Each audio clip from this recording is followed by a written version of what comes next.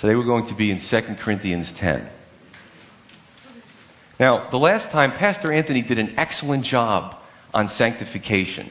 And I have to tell you, I couldn't wait to tell him when he came up to say to him, listen, that's got to be one of the best messages that you've ever preached. Not only was his delivery really good, but the content was excellent. And it's a message. If you didn't hear last Sunday's message, I suggest you get it off the website or get a CD because it was just fantastic. And today we're going to deal with really dealing with others in difficult situations overlaid by spiritual warfare.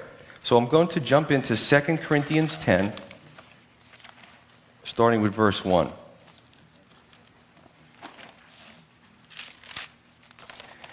Now I, Paul, the Apostle Paul, myself am pleading with you by the meekness and gentleness of Christ, who in presence am lowly among you, but being absent am bold towards you.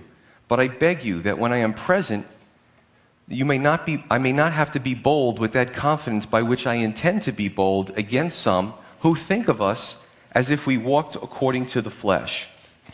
So here, the Apostle Paul is really answering a charge of cowardice against himself. And the way Apostle Paul's style was, he would often reiterate the charge against him and then address it, and that's what he's doing here. So, in essence, there were some in the Corinthian church that were saying, Paul talks tough.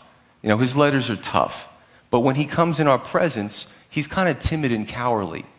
There were false teachers, there were itinerant preachers, there were those that were deceiving the Corinthians and trying to pull them away from the Apostle Paul as their shepherd. So a few things going on regarding Paul's demeanor. Number one, he is pleading that he may first be received like Christ in a spirit of gentleness and meekness. And this is how we can learn from the Scripture, because this is what we should always, as believers, start with. Now, sometimes things get on our nerves. Sometimes someone will make a comment.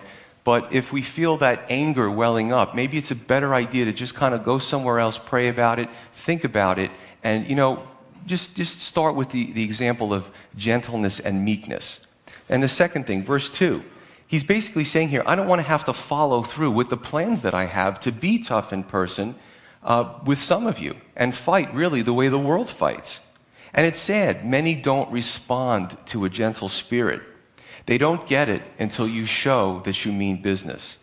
Even some believers, and this is what we should be doing, folks. I mean, this is the whole idea surrounding what is church. Ephesians 4 in different scriptures. We come to church, we read the Bible, we understand what the Bible says, and then we hide it in our heart and take it with us like that bread, that sustenance, and we apply it to our lives during the week. Right? And that's the biggest problem with maybe religion or church as a social club, because it's not for just to come and hang out and talk to people you haven't seen all week. Really, it's to grow and mature in Christ, right? And live the Word. But some, refuse to do that. And a few times in Scripture, especially in John chapter 2, Jesus had to be firm. When he was in the temple, he said, zeal for my Father's house has eaten me up. They were corrupt, the religious leaders, and they were buying and selling animals in the temple, and they had the money changers there, and they charged usury, and it was a scam. The religious leaders would look at the animals that were being sacrificed, and they would try to find some type of blemish, even if there was none, so that you could buy their animals, and of course it was at an accelerated price. So this was the problem going on, and what Jesus did was he overturned the tables. He made a whip of cords. Right? That's not really spoken of that much when people talk about Jesus. So it was serious business. And sometimes being gritty, being a little strong, right? Showing strength is important. You see, we've been brainwashed in our society to believe that strength is bad, and we should always just be, always have this sweet face, and always, even to the point of phoniness, where we have this facade that we're all so docile and gentle, but, kind of hide the angry feelings. Even if you look at corporal punishment, right? The idea there is you should never spank your children because you should never show them that violence accomplishes anything. That's not what it's all about.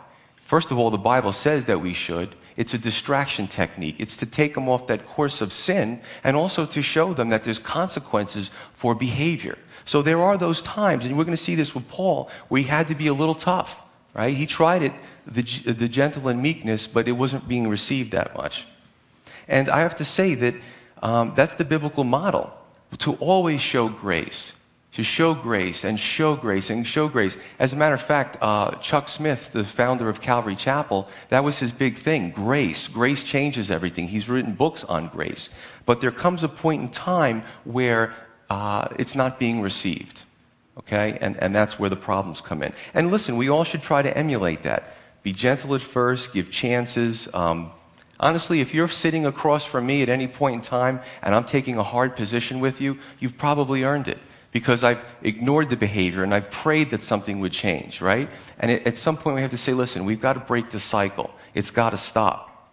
If I look at my life in 3 ways, the 3 Ps, my personal life, I try to do that too. And that's what we should do. You know, we should try to show that grace at first. If I look at my life as a pastor, it's the same thing. Pray about it. Show grace, right? And even as a police officer, they use me to train the rookies, right? And I tell these guys, don't jump into a situation and start escalating it. Go into a situation, maintain control, but let people vent. Let them get it off their chest. A lot of times people just have something to say. It's not personal. And then you'll find often that when they're done talking about it, there's a release and they feel better and they're more compliant. So that's what we have to look at. And in essence, there's an expression that says, don't mistake my meekness for weakness. Verse 3. For though we walk in the flesh, we do not war according to the flesh. For the weapons of our warfare are not carnal, but mighty in God for pulling down strongholds, casting down arguments and every high thing that exalts itself against the knowledge of God, bringing every thought into captivity to the obedience of Christ, and being ready to punish all disobedience when your obedience is fulfilled. Some of his wording styles can be, you really have to read the verse a few times. As a matter of fact, especially for this chapter, I went a lot into the Greek-English translation. I looked at other translations because Paul has a style, and sometimes it's hard to kind of pick apart what he's saying, but I'm going to do the best I can here. So he goes from this dispute and segues into a fact. He's saying, listen guys, here's the overlay. Here's the macrocosmic picture. Everything that we deal with has spiritual implications, especially when we war, when we argue, when we debate, when we try to get our point across. There's spiritual implications here to everything. There's nothing sweeter than seeing 2 believers who have a strong walk with the Lord have sharp disagreements and can smile and shake each other's hands and just agree to disagree. That's an awesome thing when that can happen. But because these 2 men are filled with the Spirit, or these 2 ladies, or whatever the case may be, and the harmony that they have is the foundation in Christ and His Word. So, we walk in the flesh. We exist in fallen creation, fallen bodies. But as believers, we don't war. We don't achieve our goals in the flesh, in the temporal. Now, I have to say this. When I go out on patrol, I have equipment. I have my Batman duty belt with the gun, right? And the radio and all that neat stuff. And I also have this. And I'm going to use this as an illustration today. It's a ballistic vest, level 3A, stops most handgun rounds. And it has 2 titanium plates in the front and in the back, right? Pretty strong. And next to my God and my wife, this is my best friend. Okay? However, that's only for keeping the temporal peace. I could wear that thing 24/7 even when I sleep. It's not going to stop the fiery darts of the wicked one. It's useless. You understand? These tools, the only tools that can help me in dealing with the real bad guys, the demonic realm, the ones that, you ever meet someone who's just so self-destructive? It could be drugs, it could be alcohol, it could be sexual sin, whatever it is. They're just so, it almost seems like they're on a mission in destroying themselves. Remember the man was the Gadarenes. He was demon-possessed, and he had chains, and they would try to chain him, and he'd break the chains because he was so strong, because he was demon-possessed. While he was possessed, he would hurt himself. He would cut himself on rocks. He would abuse himself because it's demonic. The demonic world is only looking to destroy us. You have to understand that. So the real bad guys, the demons, and Paul says this is the ones we've got to deal with. Not necessarily the person that you're arguing with or seems obstinate or seems hell-bent on destroying themselves. There's a demonic world that's pulling the strings of men and women like marionettes. and making them crash into each other and hurt each other. So that's the real issue going on here. Don't mistake that. Verse 5. The spiritual weapons for casting down arguments and demonic strongholds that keep people prisoners of irreconciliation to God, right? There are many evil people in the world, but is the solution to slay them all like the religious wars? That didn't accomplish anything. As a matter of fact, all the religious wars probably made matters infinitely worse. It probably set back God's agenda, or let me just say the furthering of the kingdom of heaven. It set it back probably a lot. Because you even know, if you're a born-again Christian and you try to talk to somebody about the Lord, what do they bring up? Well, the Crusades and the religious wars and all this stuff. You know, religion is the reason why people fight. Okay, so now we have to kind of unbrainwash them from seeing that. That wasn't from God. That's not God's plan, and we can see that in His Word, right? If somebody dies or an evil person, the demons will just jump from him to somebody else like fleas. That's what they do. They look for a body to inhabit. So what's the solution? Well, spiritual weapons, not physical weapons. Let me read something to you. Ephesians 6, 10 through 18. Ephesians 6. Verse 10, the Apostle Paul says, "Finally, my brethren, be strong in the Lord and in the power of His might. Put on the whole armor of God, that you may be able to stand against the wiles of the devil. For we do not wrestle against flesh and blood, but against principalities, against powers, against the rulers of darkness of this age, against spiritual hosts of wickedness in the heavenly places. Therefore, take up the whole armor of God, that you may be able to withstand in the evil day, and having done all, to stand. Stand therefore, having girded your waist with truth, having put on the breastplate of righteousness, having shod your feet with the preparation of the gospel of peace, above all, taking the shield of faith with which you will be able to quench all the fiery darts of the wicked one. And take the helmet of salvation and the sword of the Spirit, which is the word of God, praying always with all prayer and supplication in the Spirit, being watchful to this end with all perseverance and supplication for all the saints." So this was really neat. The Apostle Paul learned from Jesus. What did Jesus do? He would see things happening, farming communities, weddings, and he would take that and then he would make an analogy to the spiritual world. That was called a parable, right? So the Apostle Paul certainly had a lot of dealings with Roman soldiers. They were everywhere. Plus, oftentimes he was taken to prison because of his preaching the gospel, because of the Roman government's hatred at some point for Christianity. Now, this is interesting. He made a parallel with the suit of armor of the Roman soldier and spiritual armor. Yes, the Roman soldier fights in the spiritual realm, but the spiritual man fights in the spiritual realm. You see, there's a difference. The belt of truth. You see, we cannot even go in to fight any battles unless we have the belt of truth. And what was the belt for? The belts kind of helped to keep, just like police and military today, all have duty utility belts. It kept the clothes girded. It kept the equipment where it needed to be. So the belt was a very important part of a Roman soldier's accoutrements, right, to keep everything in its place. But in the spiritual realm, he's saying that have the belt of truth. If you're going to be girded to go into battle spiritually, you definitely need that belt of truth, right? Because what's the problem? When we succumb to lies, it causes instability and confusion. You can't go into battle with not knowing the truth. The second thing here is the breastplate of righteousness.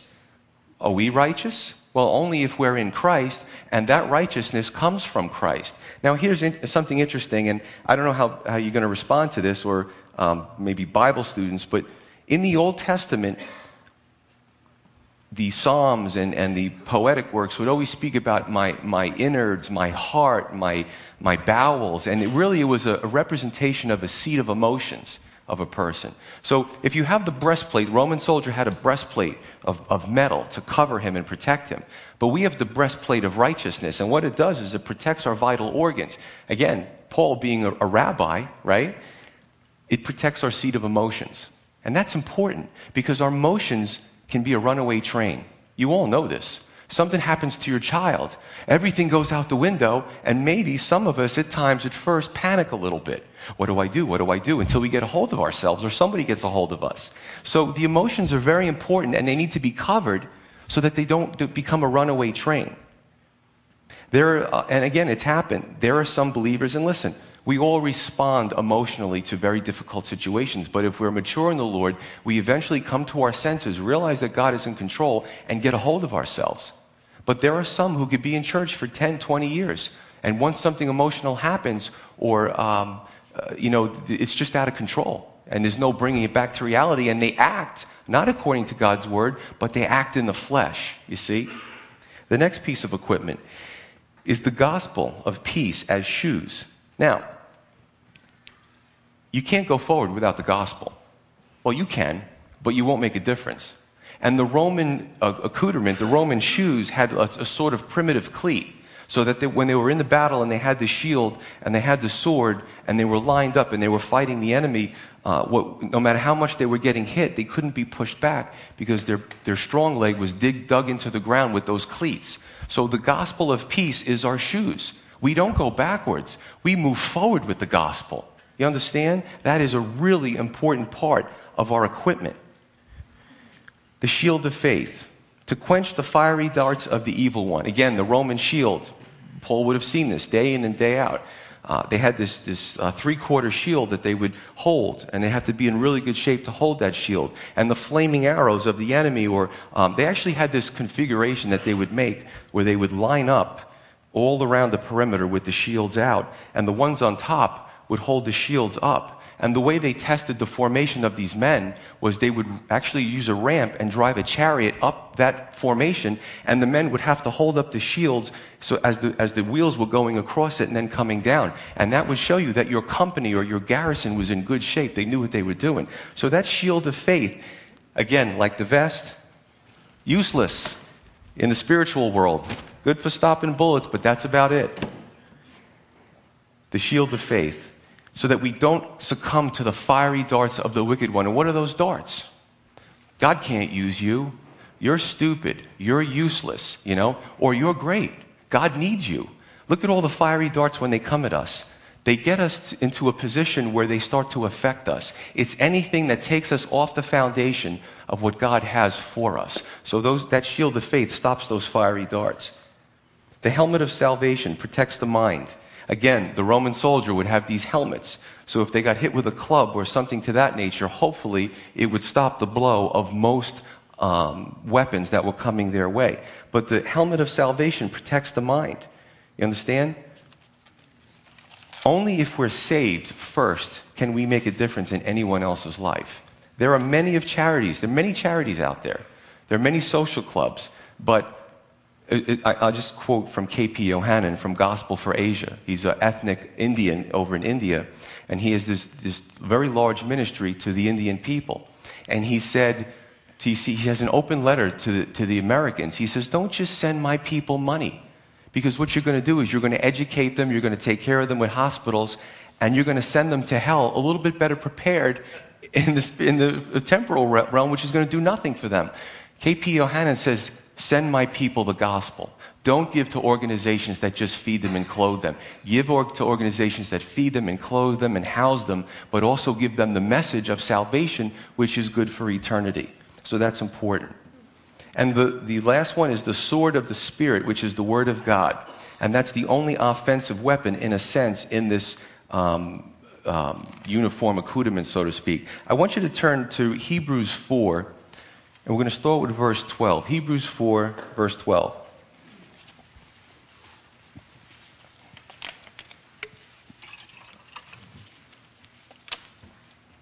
He speaks about the Word of God here. Verse 12, he says, the Word of God is living and powerful and sharper than any two-edged sword. That's interesting, because the swords back then, right? Today the military fights with rifles, assault rifles and tanks and all those kind of things. But back then, the sword was your main piece of equipment that could help you to fight the enemy. And they took pride in sharpening those swords to the point that they could probably cut paper or anything else to that nature and cut through certain types of metal. But he says the Word of God is sharper than any two-edged sword, piercing even to the division of soul and spirit, and of joints and marrow, and is a discerner of the thoughts and intents of the heart. That sword of the Spirit, that Word of God goes so deep that it can see inside anybody's mind what they're thinking. You know, we can all have relationships with each other, we can talk to each other, but I haven't mastered the art of mind reading yet. I don't think any of you have. But the Word of God can cut through anything. Anything. Imagine that. And there is no creature hidden from His sight, but all things are naked and open to the eyes of Him to whom we must give an account. And that's a big problem with the whole evolutionist and pseudoscience field, is that these scientists are so smart.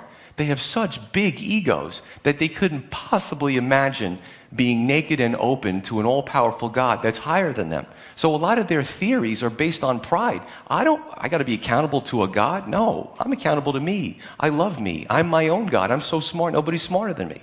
You understand? So there's like a behavioral or emotional component to this. But that's power, the Word of God, to make a difference. Now, too many believers are going into spiritual battle without their equipment. Let's go back to this. How many of you who love me, and hopefully that's all of you, when I go on patrol, you know, I've been a road police officer for 19 years, and I said today, you know what, I'm not going to wear this anymore. I just don't feel like it. It's uncomfortable. You would say, some of you would say, that's stupid. You would say, oh, please put it on. But the bottom line is, you wouldn't, and again, this is a parable. A parable is when you take something in the temporal world and make a parallel to the spiritual world. So it's the same token, folks. I mean, brothers and sisters, we don't go into spiritual battle without our gear, because we're going to get creamed and we're going to retreat and we're going to wonder why. Where was the Lord? We didn't have our spiritual equipment on. You understand? By the same token, we can't achieve spiritual goals through carnal means. Carnal believers will never make a difference to those they're trying to bring to the gospel. They'll become frustrated because they're ineffective. We need to have our spiritual gear. Now, in context, let's bring it back to the story with a letter. In first century Greece, there was damning philosophies, and if I could make a parallel, there was a lot going on in Greece. If you look at extra-biblical sources and biblical sources, the Greeks were great philosophers. You know, some of the best philosophers came out of Greece, right? But that was the problem. It was all intellect, and they thought that their intellect could save them. So this is the difficulty that the Apostle Paul was dealing with, because in the Corinthian church, it was very affluent, it was very knowledgeable city, and when these false teachers came through and they baited the people, right, with this intellect and philosophy, and the Apostle Paul saying, no, you're going in the wrong direction, right? But today, it's no different. Recycled heresy based in man-centered philosophy and intellectualism. You see, that's going to be a trap for many, because it's going to say, listen, you can still be saved, but you are your own God. Oh, that's great. I get the best of both worlds. Of course, it's not true. And unfortunately, some of this stuff is making its way into the church. Verse 5 and 6. Let me just read it again. 2 Corinthians 10, 5 and 6.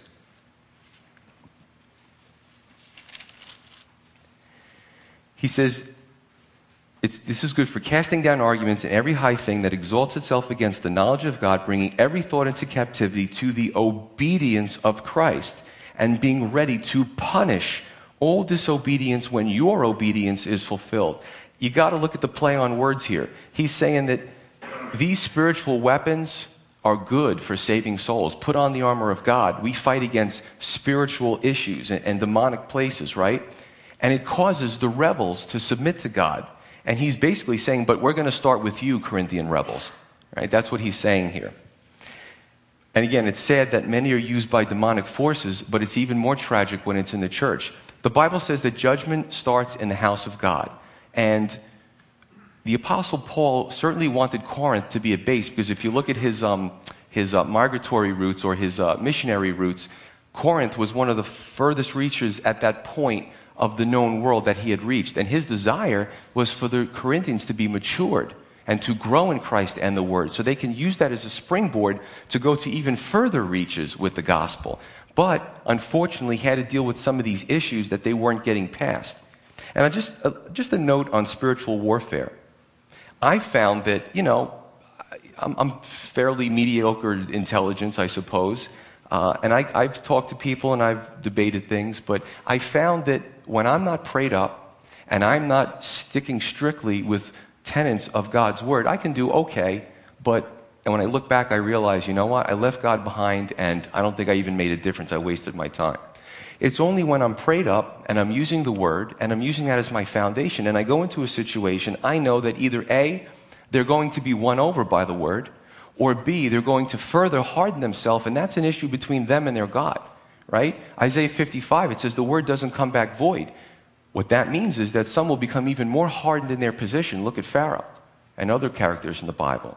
So spiritual warfare is important. If we don't have our equipment on, we're not prayed up, we're not going to accomplish much, and we're wasting our time. Verse 7. Paul says, do you look at the things according to outward appearance?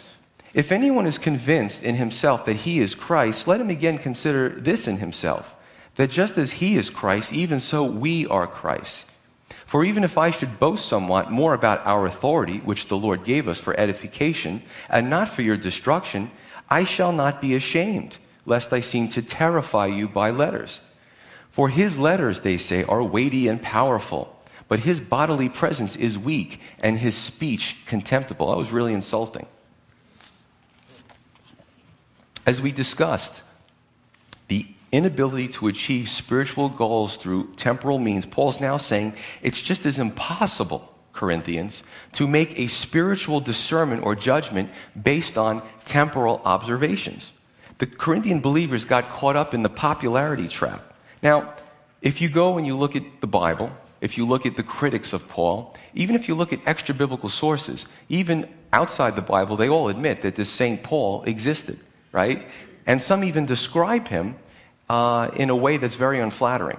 I'm not going to go into the descriptions, but apparently he may also not have been a great orator. I mean, he had the Holy Spirit, but that doesn't mean he had to be a great orator. Well, that's interesting because Isaiah 53:2 said Jesus, the Son of God in the flesh, his outward appearance was not much to look at either. If we saw what Jesus really looked like in the flesh, we might not even take a double take. Right? So that wasn't the importance. 1 Samuel 16:7, you see the theme here. Man looks at the outward appearance, but God looks at the heart. This is a big-time problem in American society. We are judged by the color of our skin, by our clothes, by the neighborhood that we live in, by how big the square footage is of our home. I don't even know. I never even measured the square footage of my home. By our ethnicity, by our accents, by our physique, by the color of our hair, by our body types. That's pretty stupid. By our education level. And that's what we do in the United States.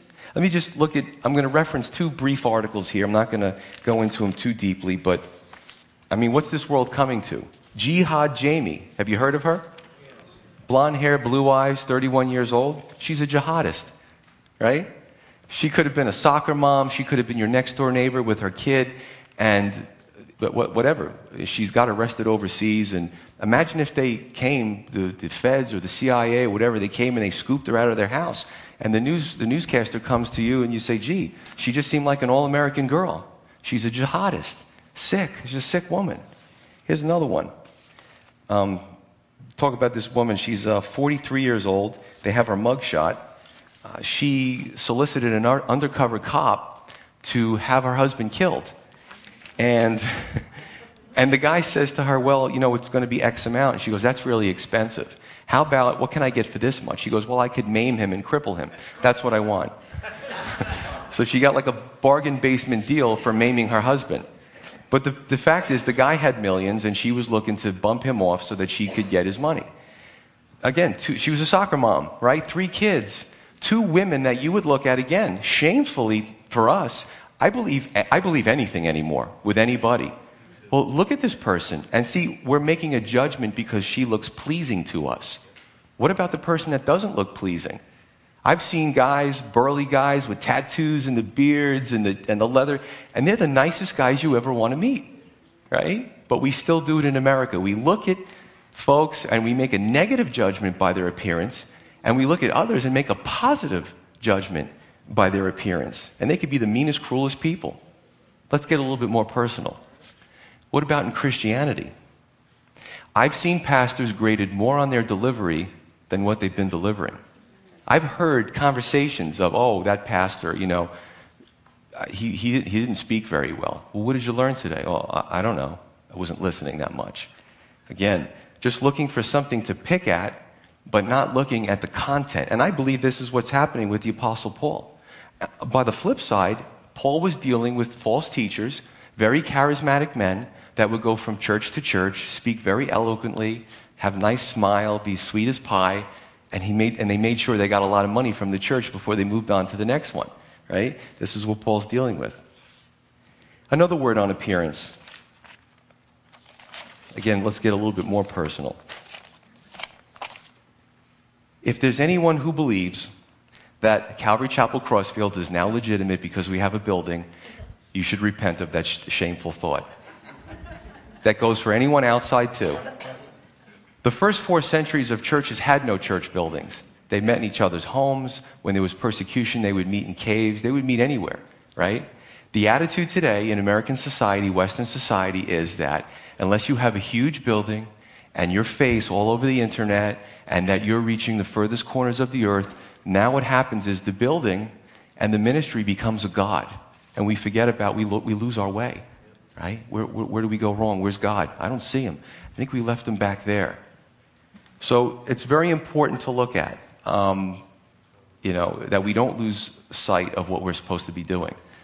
Right? Building worship, it happens in a lot of churches and a lot of ministries. Now the context, again, is that these itinerant preachers, these charismatic guys were coming in, and the Apostle Paul couldn't get to Corinth and get on the train and head over there. It was a by foot travel, and it could have taken months depending on where he was. But verse 7, he says, if anyone can claim to be of Christ, we certainly can. We're the ones who birthed you. We're the ones who gave you the gospel. We founded you. Me and Timothy and his other co-laborers. The charge was that Paul had no authority, and it was all based on superficiality. As you can see, his appearance, his demeanor, but not the substance. Verse 8, and he basically says here on the authority note, if I speak of my own authority, it's to build you up, not to destroy you. Sometimes authority has to be used to bring someone from the brink of falling into sin and grab them and pull them back and shake them and say, wake up, pay attention, you're going in the wrong direction. And that's what he was trying to do with them. And verse 9, my stern letters are not meant to terrify you for terrifying's sake. There's a spiritual reason for them. There's a proverb that says, Proverbs 27:6, that says, faithful are the wounds of a friend, but the kisses of an enemy are deceitful. Now, I looked that up in the Hebrew because I was curious of the deeper meaning of that word, and wound means wound. As if you took a spear and you thrust it through someone. Now, I'm not suggesting that physically, okay? There's, of course, a meaning behind it. And a friend was really, in the Hebrew, was anyone who loves you. So what he's saying is that sometimes friends will wound us. Sometimes those who love us will wound us. And you know what's really painful? Because I've had this happen to me. As a brand new husband, my first year of marriage, I was messing it all up. And I had a pastor, little Puerto Rican guy from Kearney. He's spoken here before. God bless him. He's like a spiritual father to me. He sat me down and wagged his finger in my face and told me what a jerk I was and what a bad husband. And it was 12:30 at night. He said, go find flowers for your wife. And I made excuses. He goes, I don't care if you have to go to every store that's open late, find flowers and bring them to your wife. He wounded me. He wounded my character. He hurt my feelings. And the only reason why I didn't get up and strangle him is because my life was a mess, right? So he had the power of the Holy Spirit, man, I'll tell you. But, it wasn't fun. But I needed that. I needed to be wounded. And you know what? Sometimes in the American church, there's a haughtiness that you can say whatever you want, teach me stuff from the pulpit, but if you come to me person to person and you say something that offends me, I'm leaving the church. And I will find a church where someone doesn't do that. And that's wrong. There's far less wounding that's happening that needs to happen in the American church. I got stuck with so many spear holes, I looked down and I thought I was Swiss cheese. You just got that? But it made me a better man. And this was so cool because Pastor Anthony's sermon last Sunday, again, I wanted to jump up and say yippee, because it was a great message on sanctification. You know, sometimes in the Calvary movement, we so focus on come as you are, we don't care how you look, and that's true and good. You know, just come in, hear the words of God. You know, started with the hippie movement, and yeah, we don't care if you don't have shoes, just come in and walk in. You know, they love to walk around barefoot and ruin the carpets. But the point is that was really the thing. Chuck Smith said, because the oils from the feet and the dirt were ruining the carpets. And the elders were saying, we have to replace the carpets. We can't let these hippies in. And Chuck Smith said, who cares about the carpets? Every few months we'll rip them up, let these people come in here and hear the word of God. And many of them became pastors over the years. But where was I? See, this is why I have notes. I have no idea where I was. Can somebody want to yell out for me? Thank you. Sanctification. That was great, because I was going to move on to the next point. But the cool thing is that the problem is we focus so much on come as you are, but sometimes we forget about change. Come as you are, but let the Lord change you. If after 10 years you look back and you're still the same stinky person, spiritually, that's a problem. So sanctification is very important. Looking forward, looking to be like Christ, looking to emulate him, and leaving the older things behind. Okay, now we can move on. Verse 11. Let such a person consider this: what we are in word by letters when we are absent, such we will also be indeed when we are present. He answers the charge of being a weakling. Basically, if you think we're weaklings, when we get there, we'll show you that we're not weaklings. And it's really sad that some only respond to force. That's why we have police departments and militaries, for protection. Could you imagine if they took a day off? There would be chaos, and you'd never get it back again, right? But it's tragic when it happens in the church. Say it ain't so, shouldn't happen. Verse 12. For we dare not class ourselves or compare ourselves with those who commend themselves, but they, measuring themselves by themselves and comparing themselves among themselves, are not wise. We, however, will not boast beyond measure, but within the limits of the sphere which God appointed us, a sphere which especially includes you. For we are not extending ourselves beyond our sphere, thus not reaching you, for it was to you that we came with the gospel of Christ, not boasting of things beyond measure, that is, in another man's labor, but having hope that as your faith is increased, we shall be greatly enlarged by you in our sphere, to preach the gospel in the regions beyond you, and not to boast in another man's sphere of accomplishments. So, there was, again, let's go back to commending themselves by themselves, measuring themselves with themselves, all that kind of stuff. There were self-appointed leaders in Corinth who believed their own propaganda. You ever see that? Someone who's so self-deceived, they think that they're so wonderful that they believe their own propaganda and they won't listen to anything else. And these guys were supposedly leaders. They measure themselves by themselves and compare themselves among themselves. And Paul says that's not wise, that's dumb. This was what I call the mutual admiration society, the circle of the self-deceived. You're great, Bob. No, you're great, Joe. No, Bob, you're greater. Come on, tell me. Bring it back. I got news for you. If our friends only tell us how great we are, then we really don't have friends. If we have a circle of people that surround us that only tell us what we want to hear, they're not loving us, and we're not loving them. And I've had friendships where that's happened and God's broken them up. He's like, that's not edifying. That's not for you, right? We need to love each other, to be honest with each other, and not just try to build ourselves up. 13 and 14 in a nutshell. Again, God used Paul and his co-laborers to bring the gospel to Corinth and shepherd them. But some in Corinth tried to deceive the people to suit their own goals.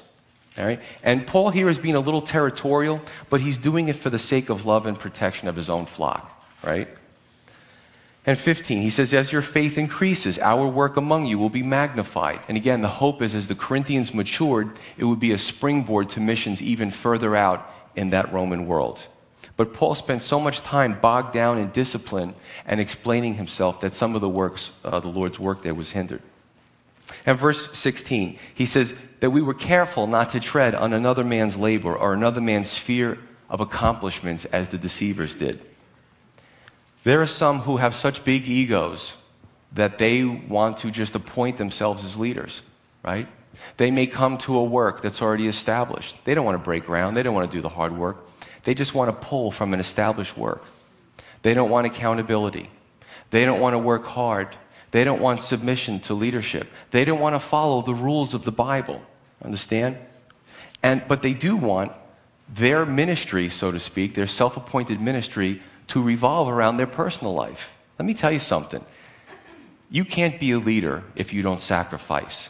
Every leadership has self-sacrifice attached to it.